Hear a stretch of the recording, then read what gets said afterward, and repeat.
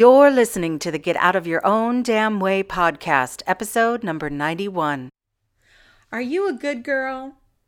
Well, stop it. Today, we are going to deconstruct the good girl. Welcome to the Get Out of Your Own Damn Way podcast. I'm your host, Creelan Peters. Each week, I bring you inspiring messages to help you create the life you're meant to lead. Buckle up, buttercups. Welcome to the show. Today, we are talking about putting the good girl on blast. Oh my goodness. I love this topic. I have talked so much about the good girl syndrome over the last few years, and I love talking about this topic because it is near and dear to my heart. Because, yes, folks, I am a recovering good girl. There, I've said it. Hello, Creelan. Exactly. So, are you with me? Do you know what I'm talking about? What the frick is a good girl? Well, oh my gosh. So the good girl is the girl who was taught to keep her mouth shut, to be seen and not heard, to not rock the boat, to do what she's told, to do what's expected of her, to protect the family secrets. And holy crap, I am so done with that. I grew up in a family where we swept so much crap under the rug that I, somewhere along the line, made a vow that when I grew up, my job was going to be to peel back the damn carpet. So here we are, and here is most of the work that I do is all about uncovering that which people do not want to talk about. But you know what? I know that you're ready to talk about it and you're ready to hear about it because you are here listening today. So how is this whole situation of the good girl going to be deconstructed? Well, I want you to know, first of all, that the good girl is not a bad girl. And this is such an interesting topic because typically what we think is that if we're not wanting to be the good girl, then what? Then is it the opposite of that? Does that mean now I'm a bad girl? Well, no, not at all. We can have two things existing simultaneously, but we also need to look at what the definition is, right? So what is the good girl and how does she serve us? Those are some of the questions that I like to ask because the good girl is not necessarily a bad thing. However, she serves a purpose, and if that purpose is no longer relevant, then we don't need her anymore. So why in the heck would the good girl be relevant, you might be asking yourself. So as a recovering good girl, I know that my good girl persona when I was growing up protected me.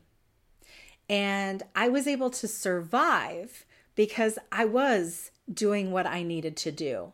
I was doing what was expected of me because I saw the consequences of not doing that. And holy crap, I didn't want those consequences bestowed upon me. So in order to survive, I was compliant.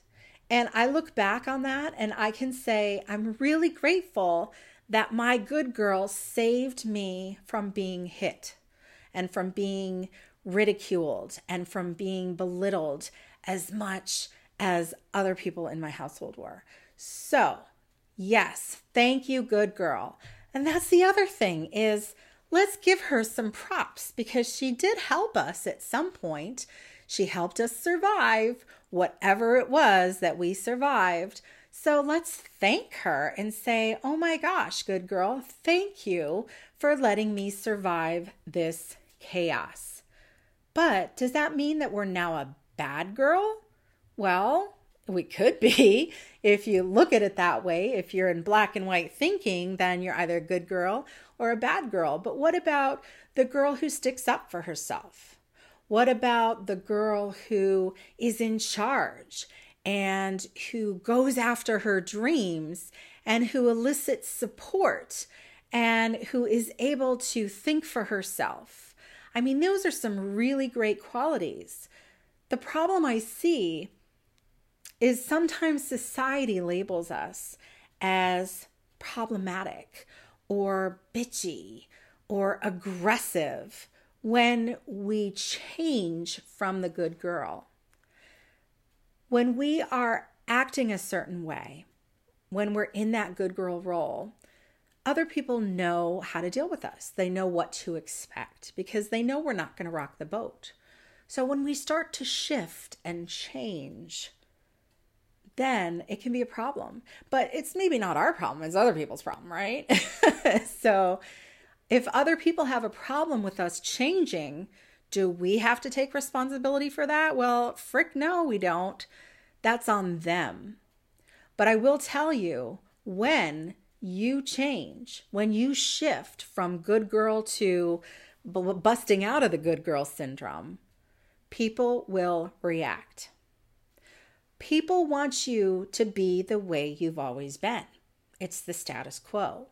People don't like change. They get uncomfortable. And it may not be a totally conscious thing, but when you start to change, you'll notice that people around you can get uncomfortable because a couple reasons why that is. One is you're acting different. So then they start to question, like, who am I in all of this? Because I knew who you were and I knew who I was. I knew what my role was in this. If you're changing, then that must mean that my role is changing and I don't want to change because change is uncomfortable. And the other thing it does when we start to change is it reminds people that they may not be where they want to be. That in order to have the life and the success that they want, they have got to make some changes. And they might not be where they are, and that can have a whole lot of feelings involved with it. There can be some shame or guilt or frustration or anger, and people don't like those feelings. They're uncomfortable. So it serves to remind people of that discomfort, and that's not always fun. So how do you get through all of that? Oh my goodness. Well, you've got to focus on yourself. You've got to make yourself a priority. And like I said, this is what I love to teach people. In fact, this is the main topic for my training this month in my membership site, where I give 5 tips to ditch that good girl, right? And we go really deep into how to get rid of all of the things that we have in our head of how we should be. But I want you to make sure that you understand that the good girl is not a bad girl, right?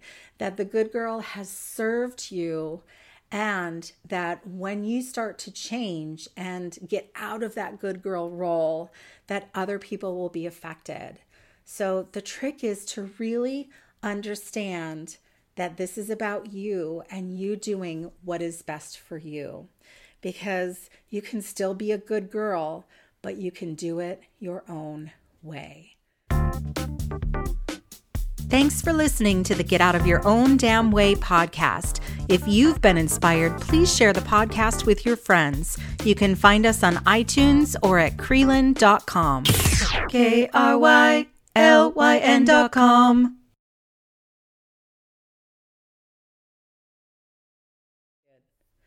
Off the cuff, baby.